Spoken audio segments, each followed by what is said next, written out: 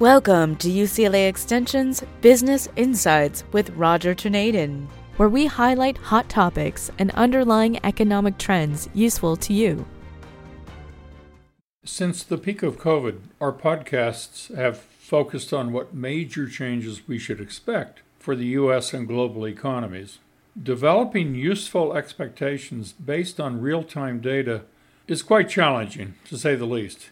Precise timing of major change is pretty much impossible, but so far we've managed to put many puzzle parts together pretty well in advance, and here are some of the ones that I consider to be highlights. First of all, we were a leader in identifying inflation as a long-term threat. During a long period when the Federal Reserve and the media talking heads trumpeted inflation as only transient or a minor inconvenience. Our loyal listeners know this, and all of our podcasts are still available if anyone would like to go back and reference some of the earlier reasoning that we expressed. In any event, over the past year, virtually all the world's central banks moved to inflation fighting mode, which was a major reversal of where they were just before then. They began to fight inflation with their only real tool, and that's a blunt instrument of raising interest rates in an attempt to dampen demand. Did their reversal in policies work? In a word, no. Why not? Because the inflation emerging during COVID was a result of more than a decade of interest rates that were close to zero, and supply chain issues coming from COVID and international conflicts, and these were more focused on changes in the supply chain than consumer demands. Secondly, companies, governments, and families had more than a decade, actually closer to 2 decades, to refinance their short-term debts to long-term low-interest rate loans, and many did that. Unfortunately, many debtors failed to take advantage of this long refinancing window, so now they're in deeper and deeper hot water as the Fed has increased interest rates almost 5 full percentage points in a year or so. And the long-term interest rates have doubled or in some cases tripled. But in the long-term case, that's due much more to inflation expectations as the Federal Reserve really controls the very short end of the yield curve, not really much of the long end. It's just too large of a market for them to control. Thirdly, reportedly, and recently, almost half of those who bought new homes, and even those private equity funds that bought businesses with large amounts of debt, are unable to stay current with their mortgage and other debt payments. We spent considerable time over the past year to warn our listeners about the upcoming debt crisis. Now it's clear, and I'll repeat the reasons why, because it's continuing.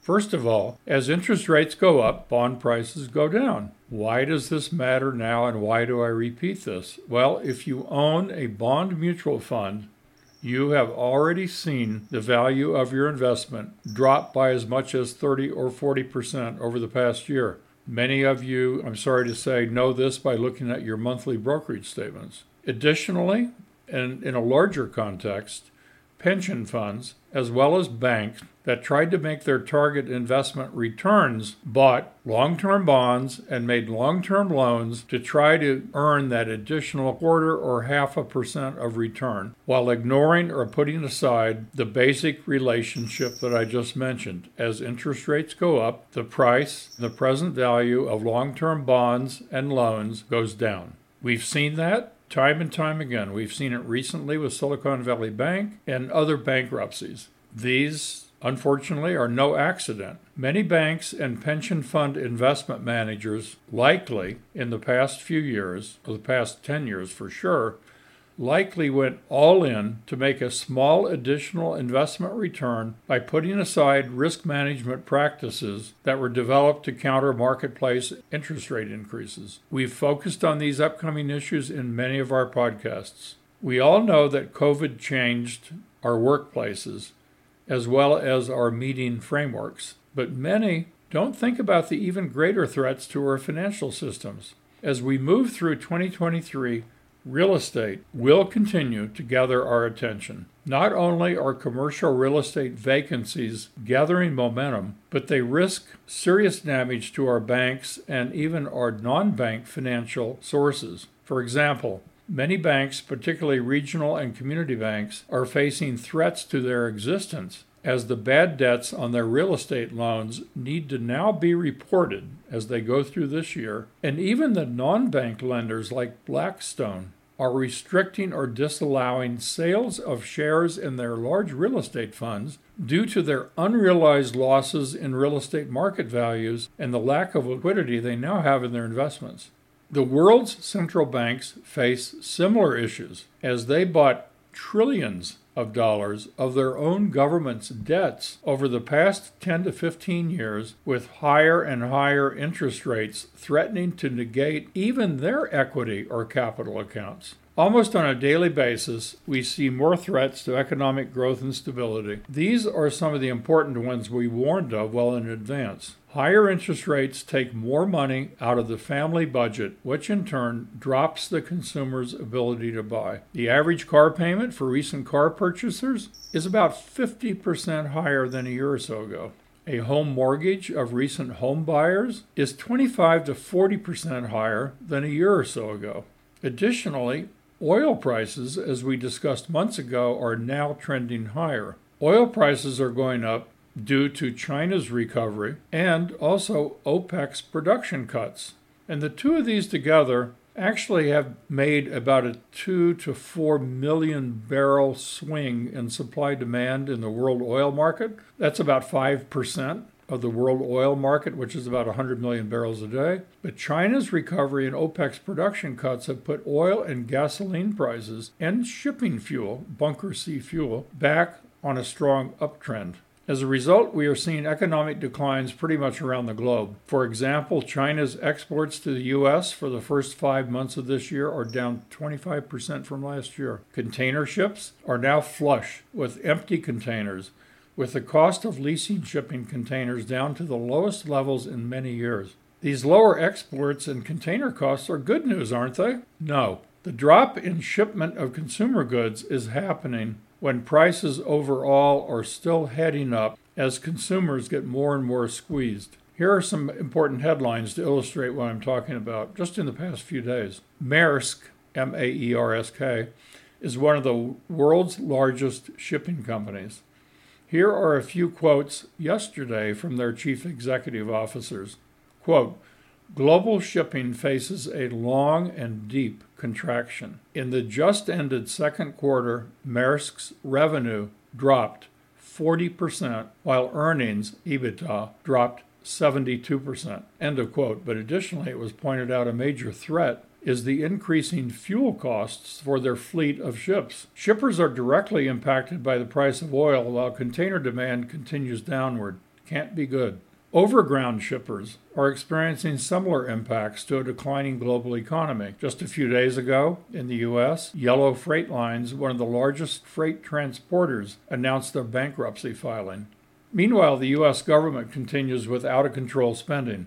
It's breathtaking to consider that almost half of all of our government's debt of $30+ trillion comes due over the next 2 or so years. And that's also during a period where the government is actually adding another $2 to $3 trillion of new debt that must be financed. With energy prices starting a new uptrend, many banks are in line to record large bad debt losses this year and next year. With consumer spending heading down due to family cash crunches, we can expect a bit of a death spiral in stocks and bonds. So far, that hasn't happened, as government stimulus payments provided temporary additional cash and savings to many families. This additional cash and savings looks to completely exhaust itself during the next 3 or 4 months, as credit cards and educational loans continue to hit all-time highs. Overall, it's really past time to reduce stock and bond investments and stay put if you're a homeowner. Adding more debt at this time can tip many families over the edge, just as many small businesses are now on the edge. Small businesses face a double or triple whammy. Money for available new loans is drying up from just what I mentioned. And when the money is available, it's at really high borrowing costs. And thirdly, consumers have less and less money and credit to buy products and services. As also mentioned in prior podcasts, it's time to start planning for economic recoveries. So we can continue with the bad news and the evolving negative economic scenarios who are going to be with us for at least this year and next year. But let's start getting our minds set for an ultimate recovery. Recoveries also always follow recessions.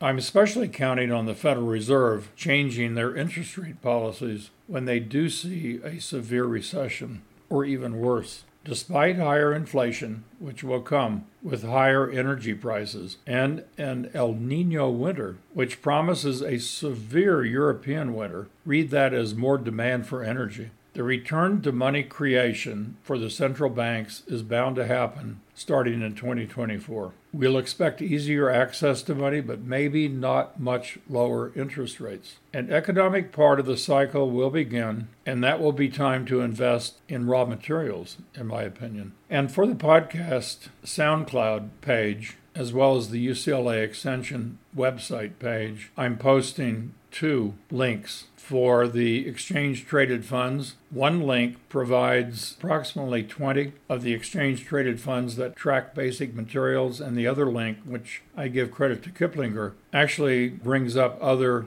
metals, even precious metals funds that would appear to be attractive as we go into the most dire part of the down cycle, preparing for, ultimately, a return to certainly some growth. In making this suggestion, we also consider that the raw materials sector has pretty much been ignored for the past 10 to 20 years. There seems to be a serious underinvestment by these companies in mining as well as in oil production. Ignoring this sector today, the long period of ignoring this sector has an advantage in that stocks have generally not been bid up to the excesses we see in the FANG or NVIDIA, Microsoft high-tech sector. Natural resources can also give us geographical and currency diversification. And as we mentioned in a prior podcast, assuming a BRIC currency ultimately challenges the dollar, many natural resource mines are not only in the Western-oriented countries like Canada and Australia, but they're in the BRIC countries. So you can develop a well-diversified portfolio based on your own risk tolerances, diversified based on industries, need for raw materials, on geographical diversification and currency diversification. So with these thoughts, I wish you a calm next 2 weeks. And in the next podcast, we should have more information about the potential of a BRIC gold-backed currency, which over time will compete with the dollar. Stay safe, stay conservative, and try to avoid taking on new debt. Be sure to email us at rtornadin@uclaextension.edu on more specific questions, which we will answer either personally or select as part of our future podcast. Hosted by Business and Legal Programs Director Roger Tornadin, this podcast is presented by UCLA Extension and produced by Jamie Moss at Studio 10960. These podcasts are made for educational purposes and are not financial advice. The goal is to educate and provide resources on focused economic and job trends with the latest support research so that you can make more informed financial and career decisions that best suit your personal needs. UCLA Extension offers more than 5,000 online and in-classroom courses taught by over 2,000 leading practitioners to help you get from here to there. For more information on this podcast or our financial and legal programs, please check us out at www.uclaextension.edu. We know it's about your life, not just your money.